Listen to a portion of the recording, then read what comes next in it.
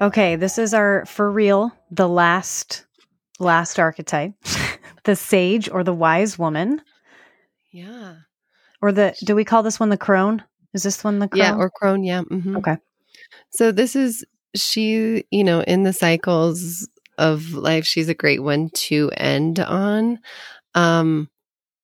She's a seeker of truth, self-reflection. She has been around the block. Like she has seen her shadow side, she knows her shadow side pretty well.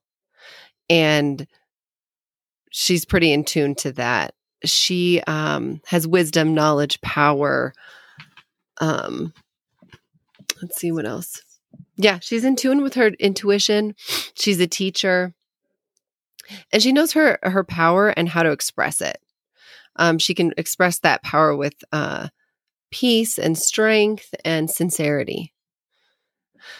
Like whenever I think of this lady, I'm just like, oh, wow, I'd like to be in her presence, almost as a maiden or as a huntress, a queen, even, where it's like, give me this, like, what wisdom do you have to bestow upon me? And the sincerity and strength and the peace behind it is like peace with your shadow side, this peace with all these experiences. Yeah, I think when you started talking, when I started to, in my brain, think of, okay, what does a sage feel like? And to me, it was just an overwhelming feeling of calm, because because you've been for so long that there's nothing really worth getting worked up about one way or the other, right? You're just very equanimous. I'm going to say that's what, I don't know if that's a word or not. We're going to go with it. We're going to go with it. You guys let us know. But she feels very like the palm tree that, yes, the wind can blow her, but she's not going to break. She's not even going to crack. She's just, okay. Yeah. I know how to get back to middle, right? I know how to get back to this equilibrium. I know how to be here. And I know that being over here on this side of the palm on my, left to right, I know that being over there I know how to get back to this way.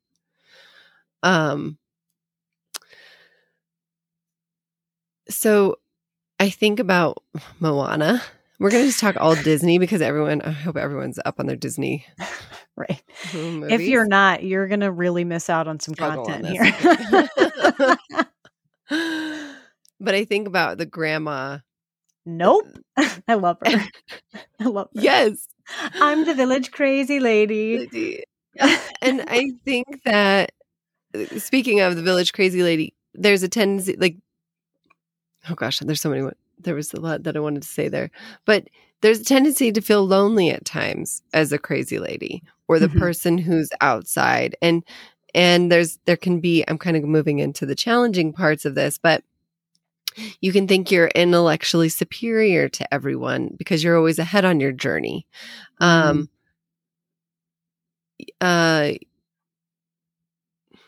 see. You can isolate yourself because you think no one understands you. You feel powerless, like you don't hold enough influence in the world. So it's like if you're not showing up and being there for those maidens or people in those maiden energy right now, or the huntress or the queen, all those archetypes need you. The wild woman needs the wise woman, right? And finding ways to express this. But this is the other challenge, is that because sometimes you can feel so intellectually superior that you're giving this information in a way that can be mean, condescending, and maybe a little bitter. So thinking of the lady in Moana, she was there for Moana in those key points to just help kind of guide her in. Right. And I think we all have that wise woman within. And I think it grows stronger, obviously, with experience and time. But the wise woman in a lot of those movies steps in at those key points for those heroes and gives that little bit of knowledge so that they can continue on. And if it's given in a mean, condescending way, what does that do for the maiden and how, I mean, she gets to decide then how she receives that information. But yeah, so that's kind of the overarching theme of the wise woman. And now I'm curious what you're thinking. Well, I'm not there yet. I think this archetype is very rare in that, and yes, there are old souls that are born every day, right? And I think to some extent, I think I have a little part of me that is an old soul, but I feel like the sage, more than any other archetype, you need time and experience to get there, right? You can't, yes, you can fake your way into a maiden. You can fake your way into a huntress. I don't think you can fake your way into a sage, because I think being a sage requires that you've been here, you've done it, you've been here a while, right? Yeah. So to me, I feel like, well, yeah, I'm not there yet. Yeah. I mean, maybe there's moments of this where you tap into that and you're like, that energy comes through. But I think about, again, I talk about Alexa a lot, but I had a dream about her that she was going to cut me open and come out of my belly. And she was a C-section baby, so which is really weird, but that she had wrinkles under her eyes. And I was like, okay, this little old soul. Anyways, she has gems of wisdom for me that it's like, have you lived other lives, child? You know, like you're like, how long have you been here? And how do you deeply understand that? And I think that that's a lot of that is due to self-reflection and being fully aware of who you are and what is actually being realistic about yourself. And then being like, yeah, my shadow side, I know them intimately. And it's like, how quick can you get there and know yourself, and how good are you at reflecting and internalizing? Yeah. It feels out of reach for me. And I don't want to say that in a pity party or even a minimizing or speaking from a place of fear or, oh, that's not for me. You know, I really, if I'm honest, it just feels out of reach for me at this point in my life. I mean, in a year I could feel differently, but I think at this point I want to channel more of that equanimity that a sage has, where you're not as easily affected by the whims of things and others, right? That's something that I work on that every day. That's one of the things that I'm working on this year is not having attachment, releasing attachment to all the things. And so I feel like I'm such a young soul that I'm not anywhere near, like being a sage isn't even on my radar, you know? Yeah. Well, that goes into how it flows with our life, you know, where we are probably mostly in a maiden. I mean, people can stay in that archetype mostly all of their life, like we talked about. So maybe some of them never really people don't move into the huntress, or they don't move into the wise woman, because I know old people that are not wise. Yeah, I mean, I don't think age and experience, it's what you do with it, right? It's what you do with the information that you've gleaned in your years of life and experience. But there are like 20-year-olds that I'm like, whoa, you have done a lot of work in this short amount of time. Right? Holy shit. Like I almost can't keep up with them, where I'm like, wow. Yeah, this generation, I don't know if Z. Is that what they are? I think my kids are Gen Z. Yours might be another generation. I think your age kids and a little older, whatever generation that is. I really see like a huge difference in them versus mine. And maybe it's the people that I hung out with when I was in high school, which I was a wild woman in high school. No, they are different. 100%. They seem like they have such better heads on their shoulders. They're like, no, I don't like drinking. I'd rather study. And I'm like, that would never have come out of my mouth in college. Yeah. Like, no, drinking doesn't serve me. So I don't do that, but I'm going to start my business at 21. And I'm like, holy fuck. Like, I can't believe this. They're amazing. I'm very curious to see how they affect the energy and our planet. Yes. I think it's almost like they have to, as a necessity, be more conscious because they're like, we're going to be here a lot longer than you fuckers who's messed up our world. So we got to like start thinking about how to take care of ourselves. And not only that, I think that's been a trickle down through the generations now. It's like shaking out where that is like, I didn't know what yoga was. I was like, what? Not that yoga is the only thing to do, but like self-reflection. And I think those things have been around. But now I think as a society, we're sort of being like, hey, let's be a little more conscious of things. And they're getting like really conscious of a lot of things. And the things that they talk about, my 15-year-olds and my daughter will be like, Mom, it's not the same.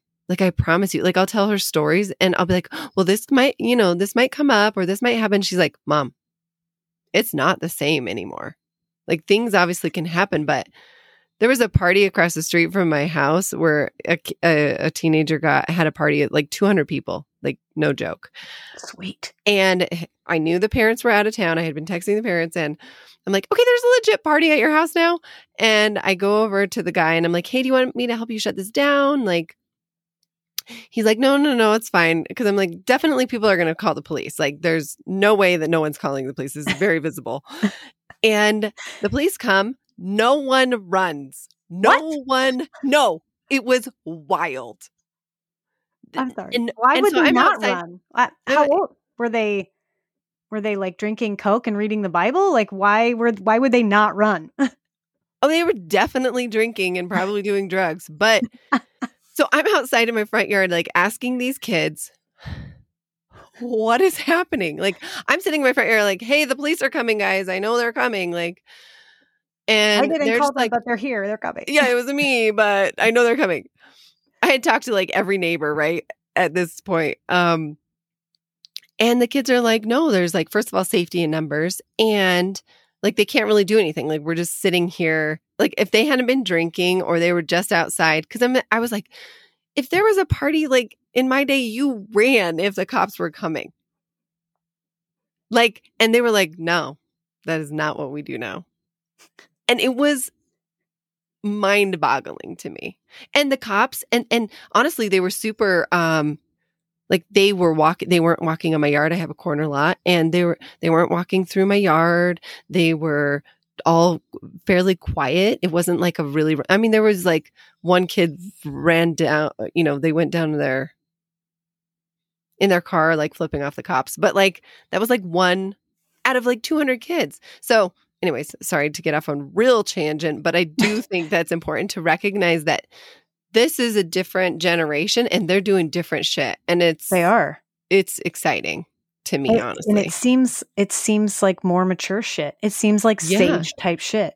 Yes. Which is interesting because so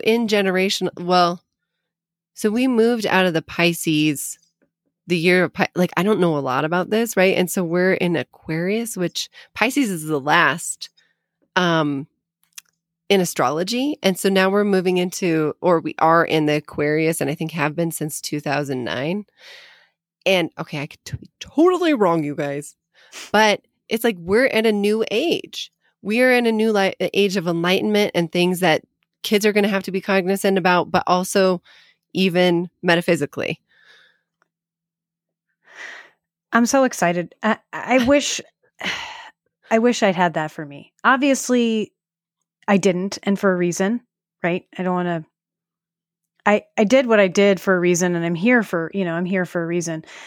But I wish I could have. Imagine how much more well-adjusted we would have been if we'd had these knowledge of, all the things that we talk about on this podcast. And that we're continuing to learn, but we're doing our job in learning these things and hopefully molding and shaping the future so that they know more and more, right? Like hopefully that we're getting better so that they can be better. I mean, there's always cyclical things, and I think to get better, it has to get worse sometimes. Mm-hmm. And that's just the nature of things. Yeah. Of cycles, birth and rebirth and death, right?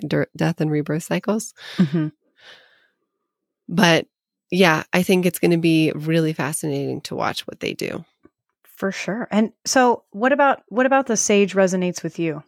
You seem like to me you're a little bit more on a sagey path than I am. So I'm curious how you feel about the sage. Yeah, I definitely do. I feel like what's so fascinating is that I feel like I've embodied a lot of these archetypes, but I'm also like, even though we're how far in age are we? I'm 38. Oh, I'm 35. Yes, I'm 35. But in that gap of years, even from I swear from my Saturn return, so I think I was 32-ish when that happened, to now, I feel like I've embodied so much of these archetypes that have been already in me, but I'm just tapping more into them. Yeah.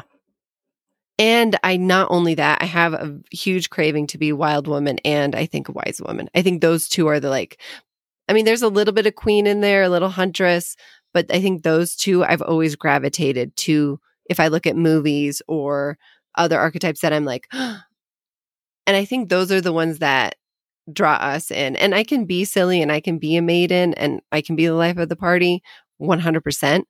But in my nature, I think that those two are yeah, I feel that from you.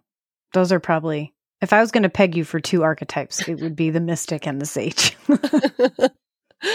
Okay, that's a great thing. Now I'm wondering about you, what two do you identify most with? I would say that I identify probably the most with the huntress.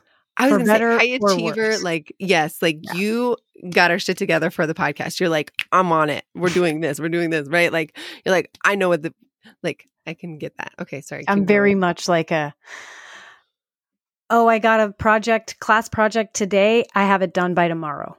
Oh, wow. Yeah. I don't want to fuck around. I don't want to procrastinate. I want to get it done so I can move on to other things. Right. Wow. So I'm very much a huntress. And I don't know if I wonder if it's because I'm like a firstborn, right? And I know firstborn energy. Oh yeah. I don't know, but I don't know what the second one would be. Let's see. Maiden, mother, huntress, queen, wild woman. Maybe I would like to think that I'm coming into my wild woman phase. Mm-hmm. I think since I started having kids and just really recently in February of this year, I've started really evaluating the things that I think. And, not even how I speak, but that, not to bring up that damn crop top again, but it's just a good fallback. Right. Why, really thinking, oh, I can't, don't even add that to your cart. Well, why can't you add that to your cart? Do you like it? Yeah. Do you want it? Yeah. Do you care what other people think? Yeah. Yes, I do. Yes. But I'm trying not to. So I would like to think of myself as maybe a secondary mystic. I'm just sort of coming into that archetype in my life, I feel like. Well, pulling in Reiki for you, this healing element of the mystic, right? I don't know how you feel about nature or spiritual kinds of things, I think you're drawn to those things. It's just so fucking hot down here. That being outside is exhausting. I like to enjoy nature from air conditioning. That's fair. But like maybe moving from maiden mother-ish stuff where it's like conditioning and not only society, like I have to be a mother, like I have to protect and take care of, and we need to, and you need to nurture however much or little that is, or the people pleasing of the maiden is. And I think that's what the wild woman, the power of her is to pull us out of those. Yes. And I think that's what I'm feeling. I'm feeling this pull of the mystic sort of pulling me away from that maiden, people pleasing, making myself small so other people feel good. I think that's what I'm experiencing right now, is that pull from the mystic out of maidenhood. But even which is like good, because I'm sick of this maiden shit. Well, it can be exhausting. It's so I'm so tired of making sure that everybody else feels okay. Yeah. Is everybody okay? I'm tired of it. But that's also, think about queen imbalanced energy of like, okay, you're people pleasing, but not only that, is that your queen is imbalanced because she's trying not to shine so bright, and she's trying not to be so fucking hot because it's going to make other people uncomfortable. That crop top, y'all, is going to make y'all uncomfortable. You don't even know. But truly, like, but when we are in balance of these archetypes, I do think that we can be a light for others. And that's why I want to encourage everyone to like embrace these healthy elements of these archetypes, is that when we can shine bright, so it gives others the freedom to do so too, right? Like, I love that thought, is that whenever we're living our authentic selves, when we're being our wild woman, it allows other people to do the same. Yeah. It frees other people, and they may at first judge you. And after some self-reflection, they might be like, actually, it's just because I am like with the queen imbalance of like, you're threatened by that woman or whatever. You're like, oh, okay. I want to be more, I want to bring more of that into my own life. And that's why I'm kind of pissed off that you're living that, you know? I'm jealous. Yeah. Yeah. Awesome. Well, I've really enjoyed this series on archetypes. Thank you, too. Reba, for bringing us with the facts and the deets. I gave you a little piece, a little entryway. Yeah, just a little dabble into archetypes. Yeah, so we're wrapping up this series. You guys have made it through a whole week of us. Congratulations. Yes. Now take a break. Go listen to something else. Yeah. Yeah, leave us some feedback, though. We love to hear you guys' thoughts and yes. all the things you're leave us 5-star reviews. Leave us comments. Leave us if you want to hear us talk about crystals, or if you're dying for another food episode. I know mom is dying for a food episode. So yeah, she is. We got you, Lori. We're going to get it. I'm planning for that. So that's exciting. We've got some fun things coming up for the holiday season. So we're just really grateful that you guys are here on our journey with us, and we hope you enjoyed the archetypes. Yeah. Bye. Bye.